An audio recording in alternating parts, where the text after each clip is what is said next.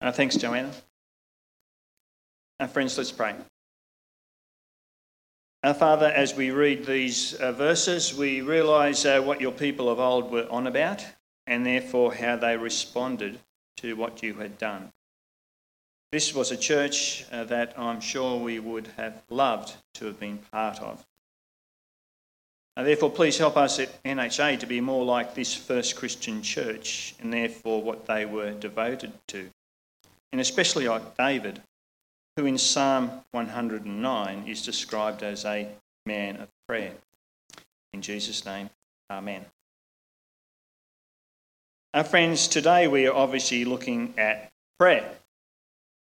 We're looking at the things that the first Christian devoted themselves to, and one of them was prayer. Yes, they devoted themselves to prayer. It's unusual, well, I think it is, how some countries have many Christians devoting themselves in prayer. But the Western Christian church is sadly not one of them. Yes, there are some Christians in the West who are devoted to prayer, and they are usually found banging their head against a wall trying to get other Christians devoted to prayer. But I think it's fair to say that there are only some Christians devoted to prayer in the West. Why is this so? Why isn't the Christian church in the West also described as being devoted in prayer? Are those who come to NHA devoted in prayer? Are you, am I, devoted to prayer? It's a good question to ask. I guess some are, but many, I'm not sure. Don Carson, a wonderful, faithful theologian from Canada, some of you know him well, in a recent book on prayer describes Christians in the West as this, and he says, "We slouch toward prayerlessness." Is that what you are devoted toward? Prayerlessness? Is that what I slouch toward? Prayerlessness? You know, I can easily put guilt trips on people. It isn't that hard. I can put guilt trips on myself. It isn't that hard. But if we are a Christian, we should be very prayerful. And if we are not, we are actually guilty of not being prayerful. At one level, and it is the great news of the gospel, as we're saved by God's grace, Ephesians 2:8, and his mercies are new every morning, Lamentations 3:23, that if we confess our guilt and ask God for help in this area, he will give it to us through his Spirit. And so he will help us to be very prayerful rather than slouch toward prayerlessness. Years ago, I spoke about prayer, and I put such a guilt trip on some people that I was not only hammered by various people at the door of the church after the formal service, but a heap of people also came to the prayer ministry that very Saturday morning. So many came that we needed to split into groups of several people. You might remember that morning, Howard. Yes, devoted to prayer. Where on earth does one start with such a topic today in the West? Where? And why are some Christians in other countries so devoted to prayer? Is there something that we need to see in them that we have forgotten today in the West? Isn't prayer just talking to God? It is pretty simple, isn't it? Have we forgotten to simply talk to him? He is the head of our church family, after all. Brothers and sisters in Christ, you must understand I do not say these things to engender just another guilt trip. But what shall we do? For example, is it not true, by and large, that we are better at organising than agonising in prayer? Are we better at administering than interceding in prayer? Are we better at fellowship than fasting and praying? Are we better at preaching than praying? If so, what is wrong? As you know, I've travelled the world and I can assure you that Christians in Kenya and Rwanda, so too can you, Craig, seem to be devoted in prayer.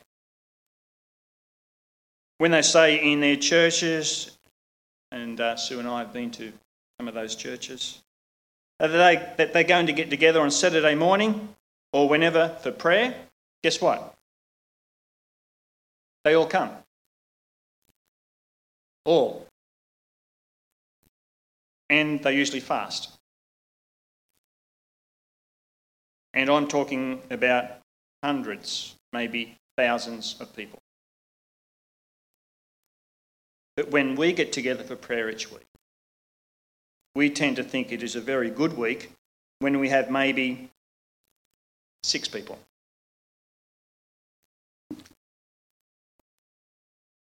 And therefore, is it simply because we in the West are now too comfortable, too wealthy and too busy? It makes me think of that book. Yes, I've read that one. Too busy not to pray. Would you believe that book was written almost 4 decades ago? Who thinks it was way busier back then? How much busier is it today? But this book addresses what it's like way back then. They say what we give thanks for or are always talking about often reflects our highest values. If that is so, what do you do? Or do I regularly give thanks for or are regularly talking about? For example, what is most important to us? If someone was to ask the closest person to us what we are always on about, what would they say? That we're always on about family? Are we always on about work? Are we always on about money? We are always on about how busy we are. We are always on about how tired we are. We are always on about our next holiday. We are always on about the weather. And we could keep going. Now, there's nothing wrong about any of these things. But there probably is if you are always on about it, as it often does reflect what we value most. Perhaps Christians in the West, by and large, have forgotten what or whom we should value the most. God. Because if we rightly value him, we would be devoted to not just his teaching and to his fellowship, but also to prayer. And he is obviously, should be, our highest value. Yes, where does one start when one talks about prayer in the West for a Christian? Or how does one start? Well, I suppose one just starts. And so I will. I'm going to consider 3 things that we need to be very aware of today, and especially when it comes to being devoted to prayer. And the first thing is this: we need to be very aware of safety nets. Now, what do I mean by that? We need to be very aware of how our society keeps providing for us. And how, especially if you cry victim, you will be provided for by a safety net. Please don't misunderstand me. Sometimes a safety net is indirectly provided by God himself. But usually safety nets are provided left, right and centre, sadly unless you are a Christian church, by our government. And so much so that people don't get to cry out to the Lord for help. Don't get to pray. Rather, people complain, or we complain until we are provided for. Safety nets like contraception can be good. But safety nets can take one away from God. For example, it seems that the first thing Christians in Rwanda or Kenya cry out to isn't a thing at all. He is God. But in the West, we cry out to, for example, insurance companies, superannuation organisations, and the government. And so we might never get to cry out to God for help, or God's family for help.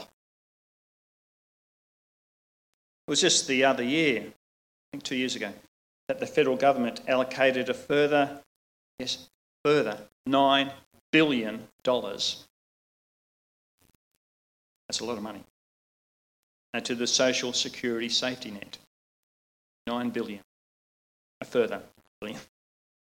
And then you have the NDIS safety net, the PBS safety net, the Medicare safety net, etc., etc., etc.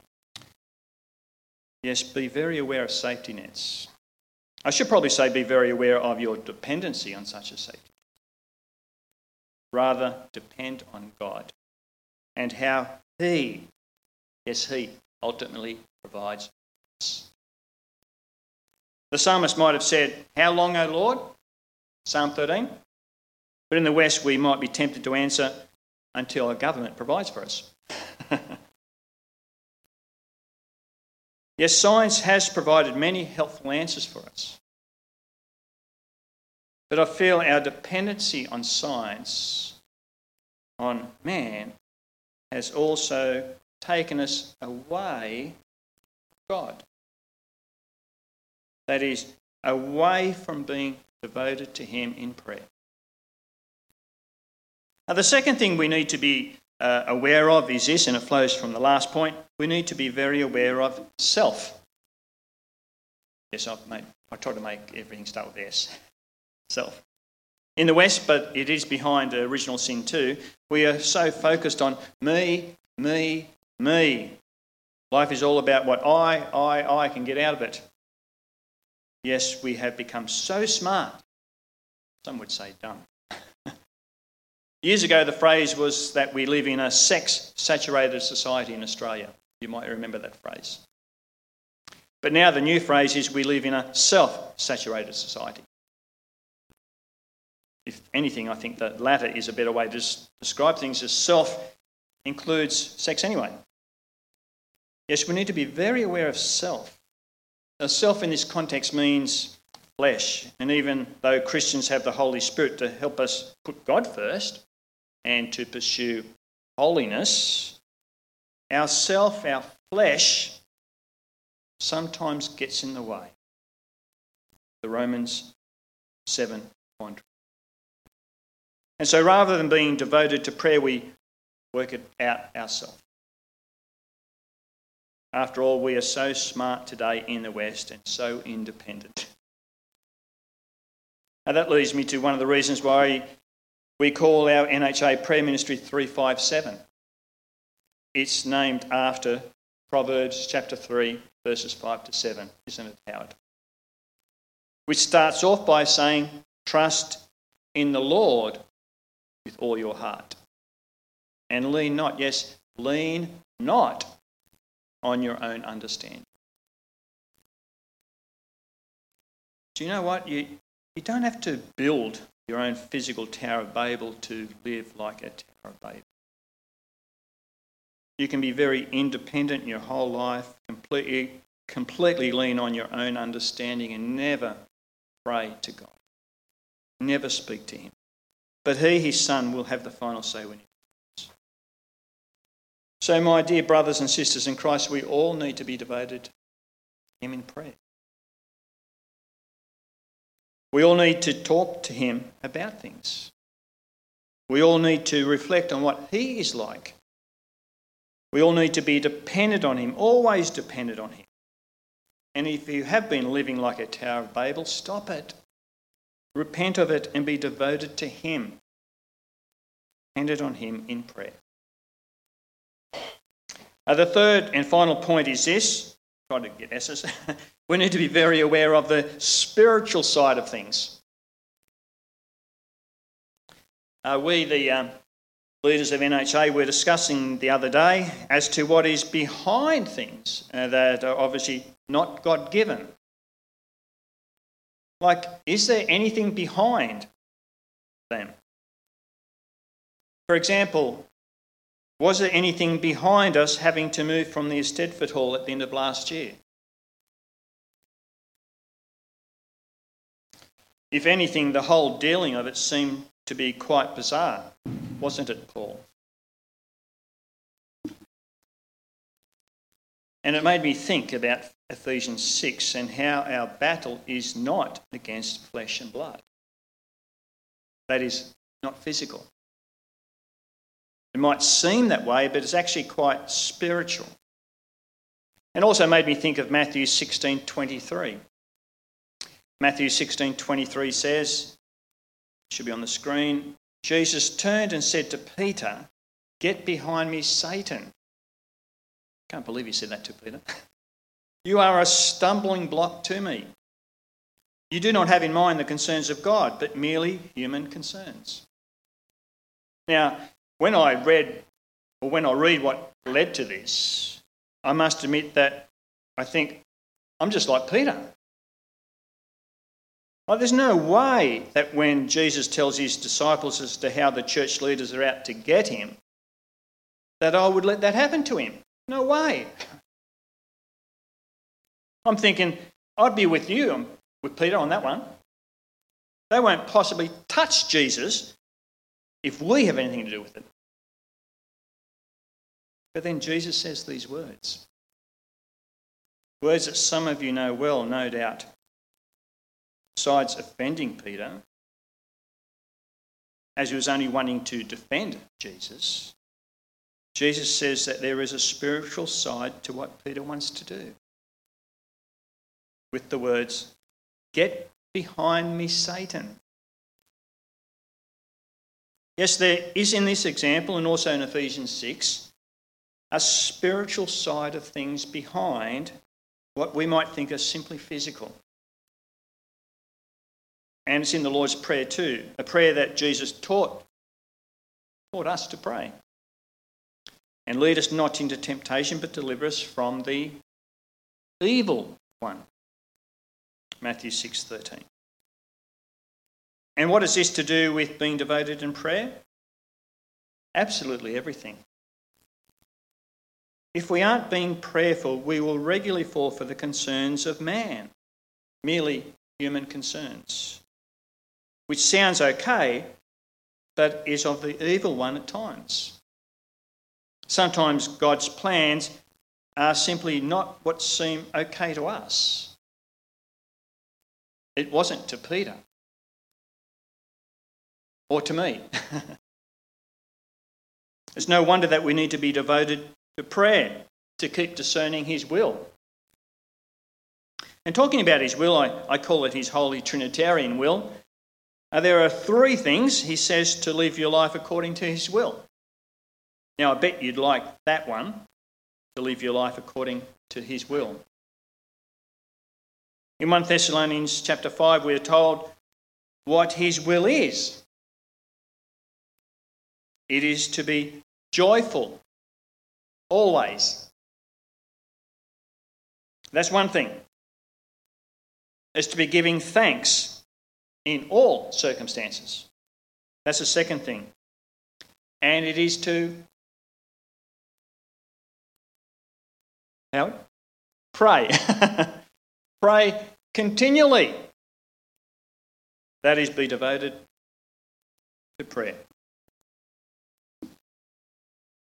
After this morning service, Howard will be down the front to pray for you or with you.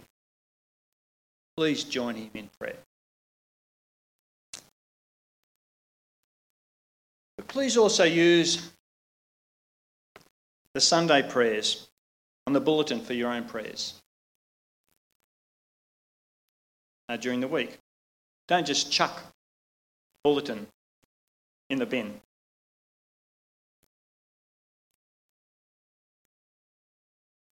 The prayers on it have been carefully prepared by one of your leaders here. Acts 6:4.